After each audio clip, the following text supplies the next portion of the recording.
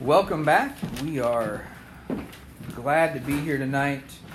We are moving through the book of John. We started back in December in John chapter 1, and now all the way in July, 6 months later, we're in John chapter 6. So praise the Lord for that.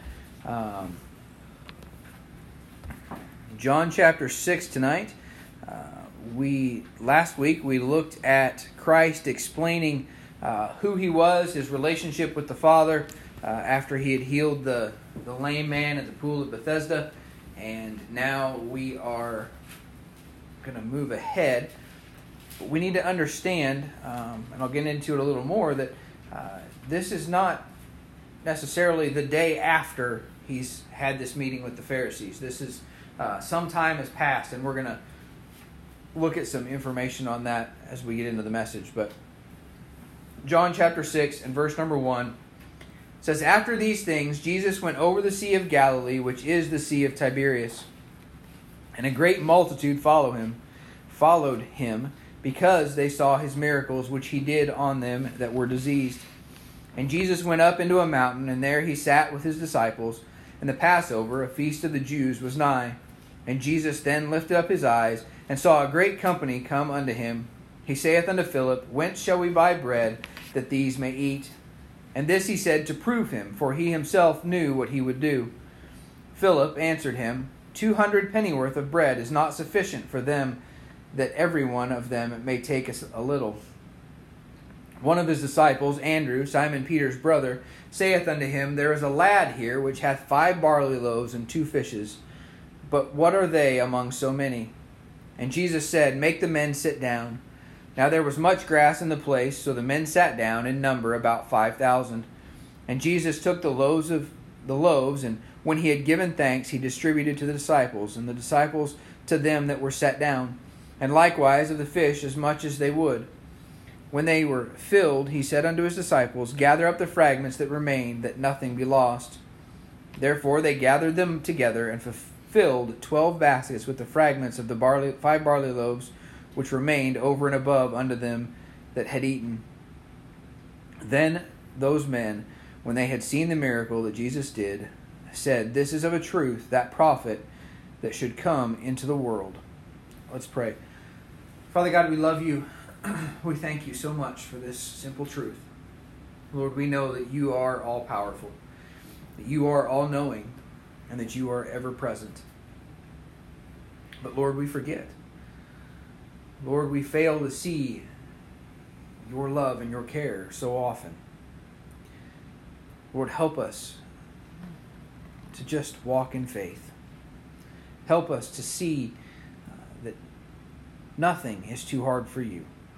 No army is too big, no trial too hard. But you are right there with us, and you've already made a way. You have already prepared salvation.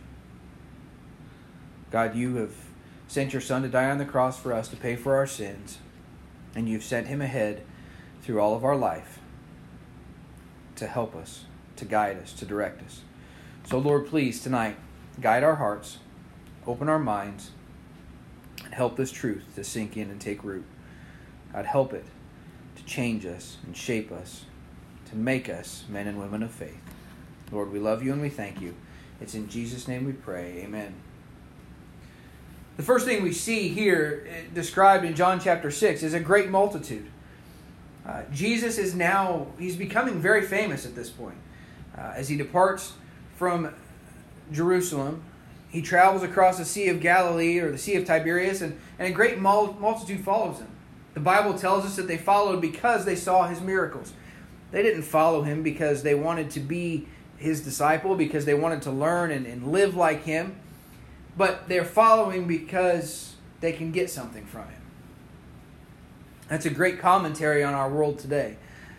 So many claim to follow God because of what he does for them. Not because of what he's done for them. Not because of their gratitude for his gift, but for what he can do for them in the now, in the present. Even Peter,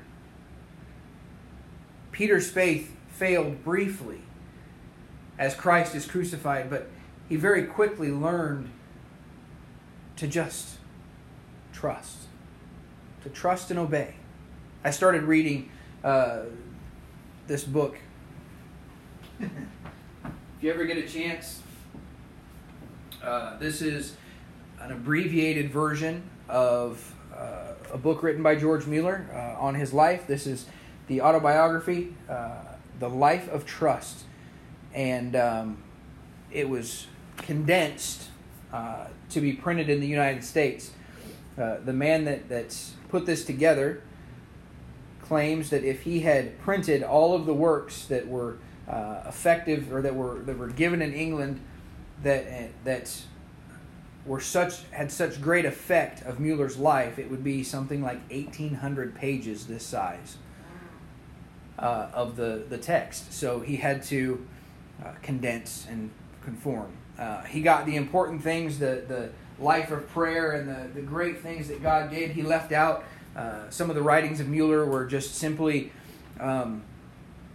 reports of his orphanages and the giving that was given in those orphanages to provide for them. So things that weren't necessarily important to the idea of what the narrative, what the autobiography wanted to accomplish, but things that nevertheless are important. And there's some of that in there. But it is amazing to see when George Mueller decided to open his first orphanage, when he took his first pastorate, he told the people that he would not take any money. The orphanages, he never asked for donations from anyone. He simply just went to God with every need, every little need, and God answered every prayer. And this is really what we're going to see today in this fact that this multitude has now come to follow Christ, and they're following for the wrong reasons, but Christ in His mercy and His grace still wants to take care of them.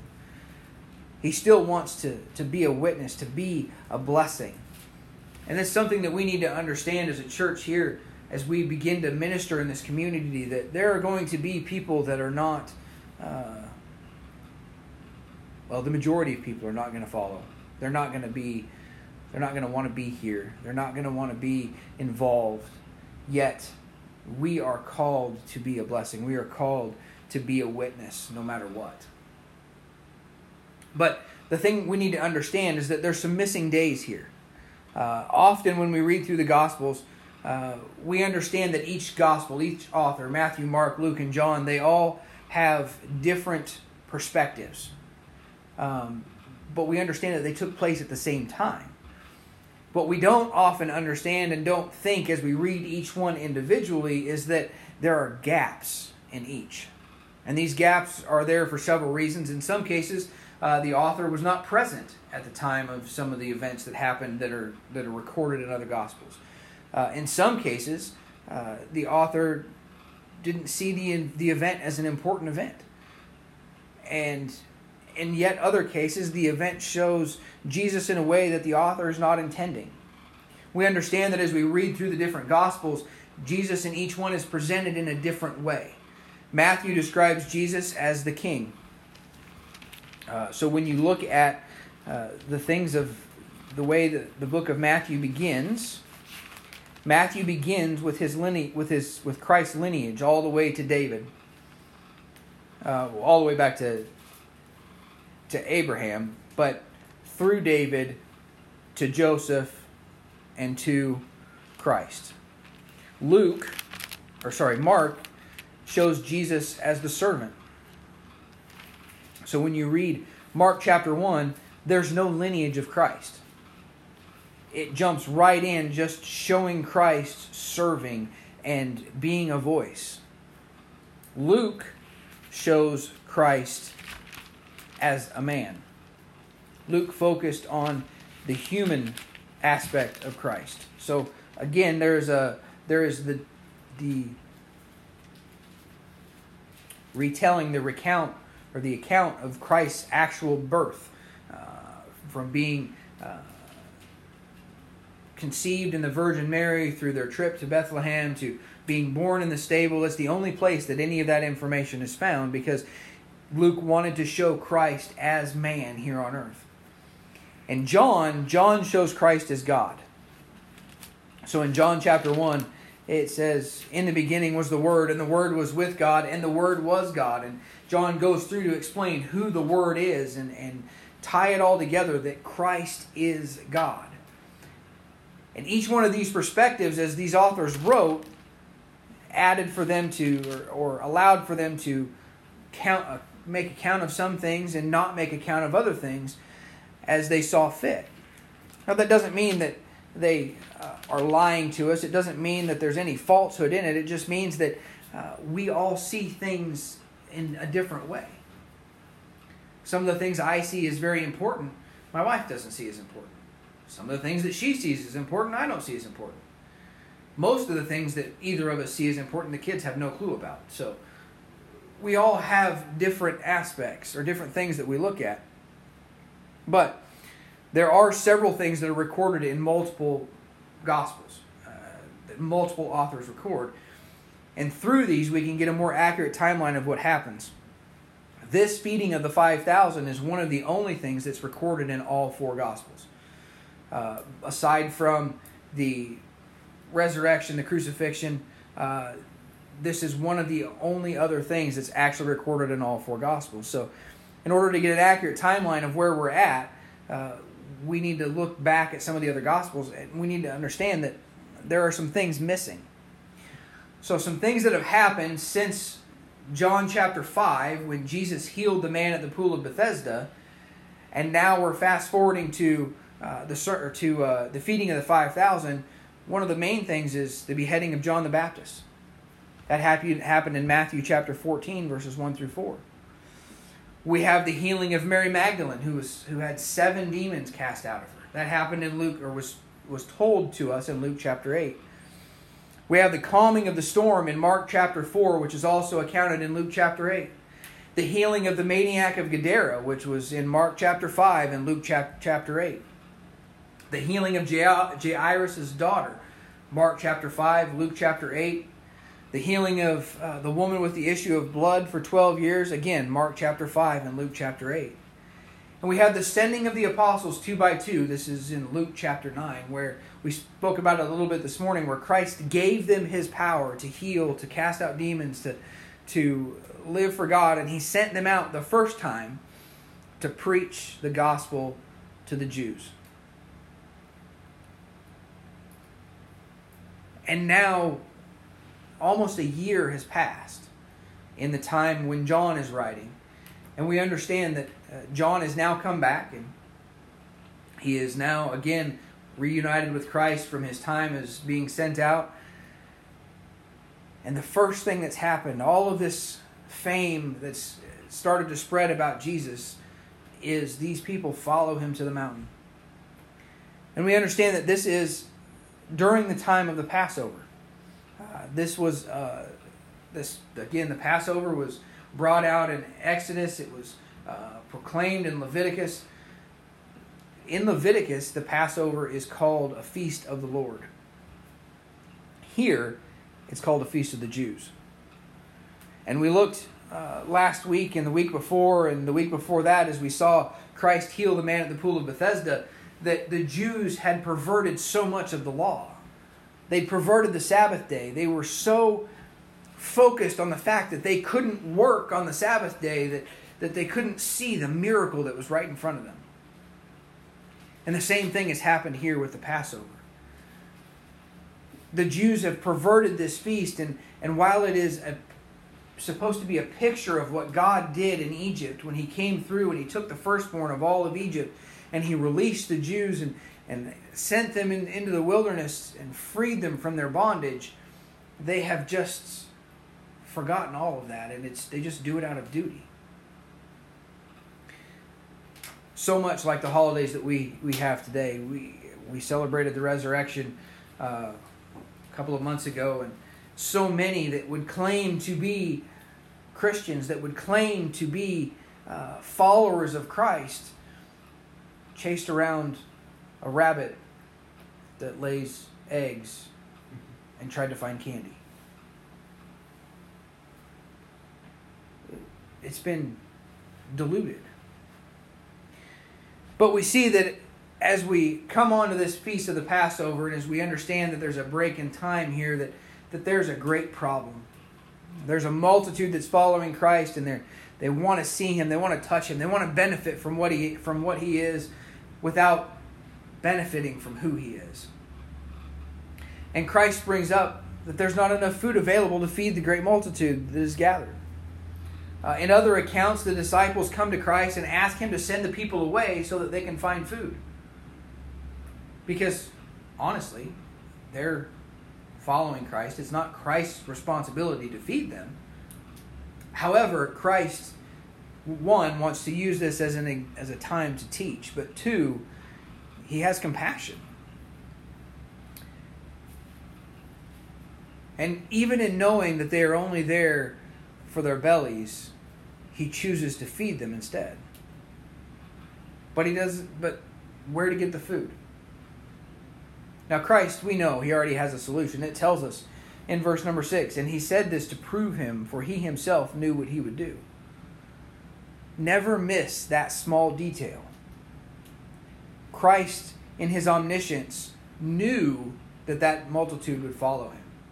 He knew that they would go to the mountain. He knew that they would be in a place where they wouldn't be able to get the food they needed, where they wouldn't be able, even if they had the money, wouldn't be able to go buy the food.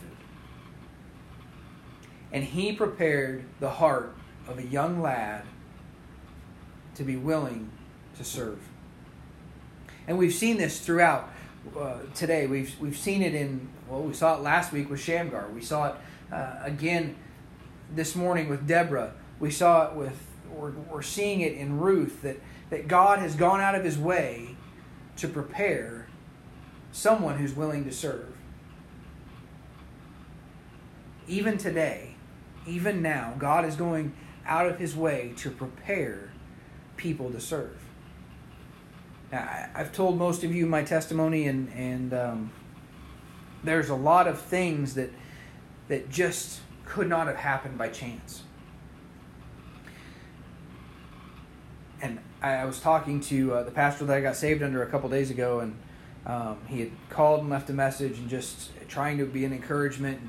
And he's trying to help us out with a few things with the church that he's already been through and starting a church in Iowa. So he's trying to give me some guidance and some wisdom on those things. But one of the things he said is, you never know what's going to come of just being in the community. He's so happy that we're going down to the park. For me, I was on the fire department and I was on duty, and we were called to take the fire truck down to the YMCA and set it up to let the kids climb around on it. And they were having a special day, and so we were just going to be there, and I went into the day with the knowledge that when it was all said and done, I was going to have to go back to the station and spend hours scrubbing the nasty, grubby, sticky sucker residue off of every surface inside that truck. So I wasn't necessarily happy to be there. I mean, I was cordial, I was polite, I was doing my job, but I wasn't necessarily happy that this is where we were and what we were doing. And this man came up, and his kids wanted to climb around in the truck, and they put on, that was the other thing, the kids always love to try on our gear. So not only was I going to have to go back and clean up the truck, I was going to have to go back and clean up my boots and my coat and my helmet so that I could actually function and make sure everything was put back the way it was supposed to be. So he brought his kids by, and they were checking out the Y, and the kids are climbing around, and I'm having a conversation, and it wasn't anything spiritual. We were just talking about things in life. We were talking about the time of year and how beautiful Iowa was, and the fact that they were moving up from Florida, and he was asking about hunting and fishing and things like that. And he had made the comment that he was getting ready. He was moving up here to plant a church.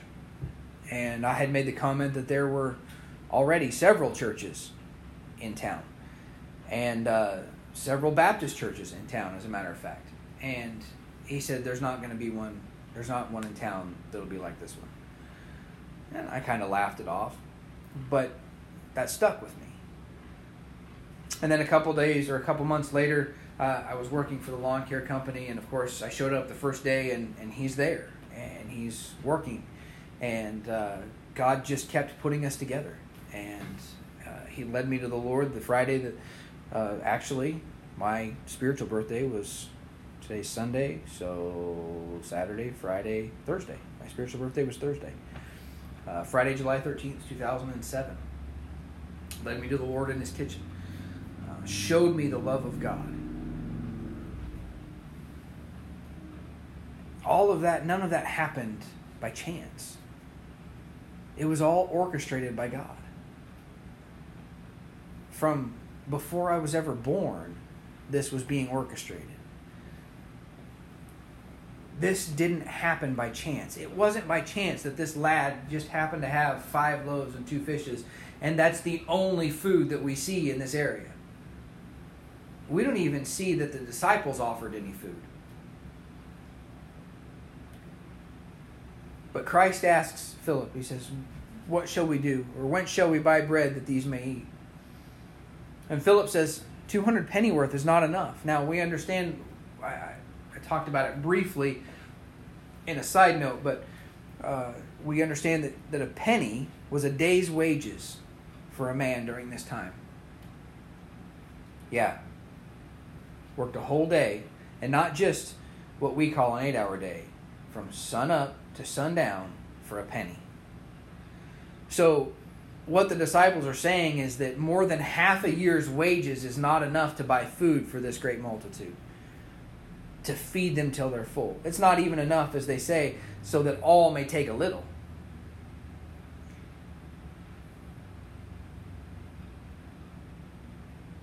And then where would they find it?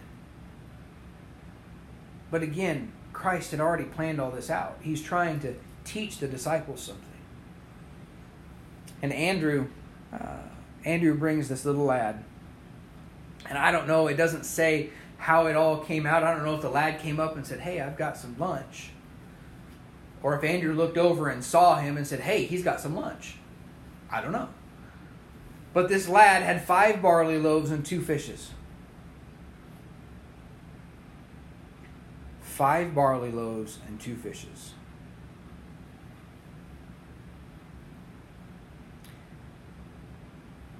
The Bible makes no mention of this lad being with anyone else, of this amount of food belonging to anyone else. So we can only assume that this was supposed to be enough to feed just him.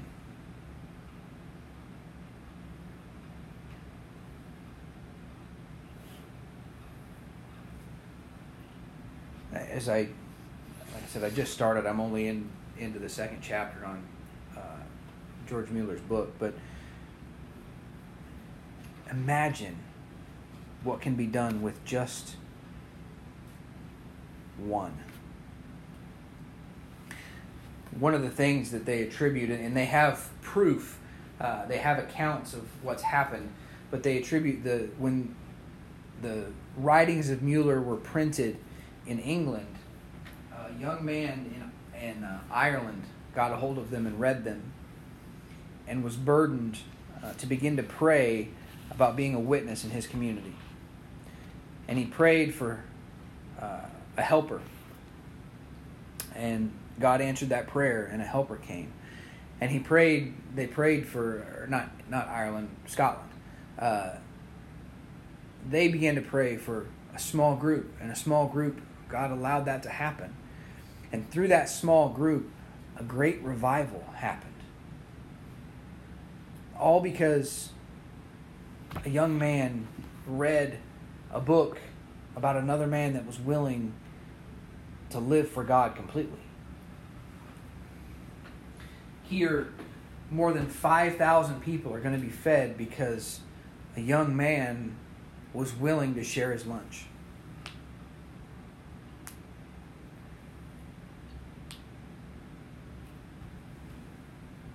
He had a willing heart. And Christ was ready to use that willing heart. Christ prayed and he broke the bread and the multitude was fed. And everyone that was present had their fill. They got full. Now, I know Brother Grant and Mrs. Grant, you guys your kids are grown now. They're my age. But you have grandchildren. And some of them are boys. And,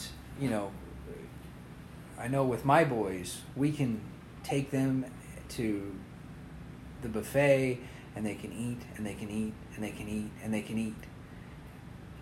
And they say they're done. They say they're full. And then we get home and they want to eat and they want to eat and they want to eat. It's only been like 20 or 30 minutes.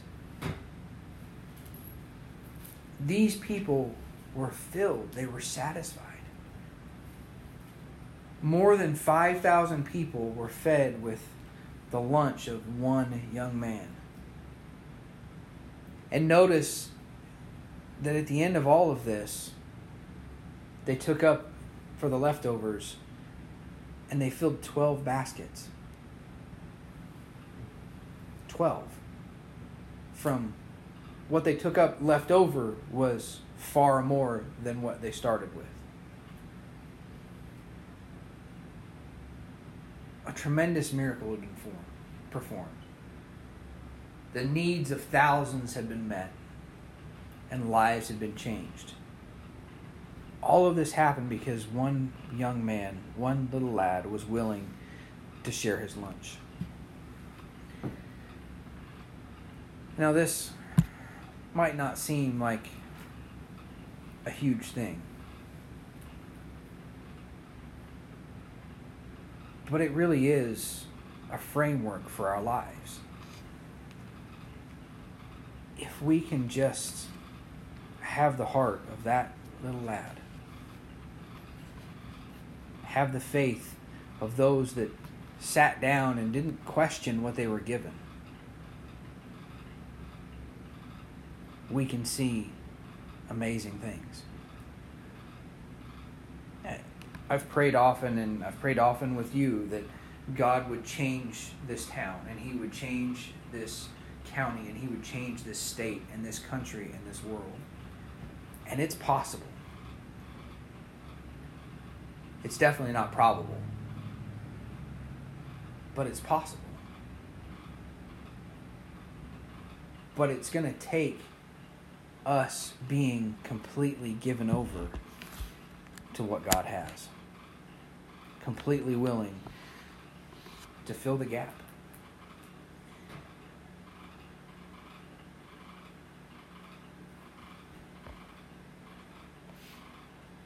I got some extra here that I forgot to delete from the last one. I got confused. Little is much when God is in it. I love that song. And it is so true. I have seen so many times this very scenario played out. I remember being on the road in Texas on our first project. And we jumped in completely with almost no support and just left. And the money that we'd gotten from our garage sales before we had left had run out, and we are sitting in Texas, and I'm in working, and Rachel's making a list of things that we needed for dinner, and we didn't have any money to go to the store. I just spent what I had on getting the truck fixed, and she hears a knock on the trailer door. And it was one of the ladies in the church. And the church was providing one meal a day for us, and we were so thankful for that. But this dear lady in the church, and I can't even remember which one it was. I can't remember who it was. But she knocked on the door, and Rachel opened the door, and she said, "Hey, I've got some stuff in the trunk of my car for you." And Rachel hadn't talked to me. She hadn't given me any idea of what was on the list. And, she followed the little lady out, and the lady opened the trunk, and every item on Rachel's list was in the trunk of her car. Every one. exact items, not just, random, but exactly what she had written down. And we have story after story after story of that when we were on the road, and given completely to just everything God had for us, the good and the bad. We've talked about our trip to West Virginia and the hurricane coming in and all the things that happened, and coming away from that during that time was very discouraging while we were there, the week we were there, because we just were not getting any of the work done. We were not, what we were there to do, we were not getting accomplished because it was raining, and I mean, we drove through 18 inches of water on the way out of the church because the church was flooded. Everything everywhere we were supposed to be working was flooded. But even in that storm, God showed us amazing truths, and He provided and He cared for us. Today, we're small, and it's just a few of us, and we are praying and hoping and believing that God is going to send us someone, that God is going to have someone from the community get saved, and the fire is going to start. And I believe that it's going to happen. We just have to hold on and see. We have to continue to live and walk in faith, and continue to be willing to be used, and see what God does.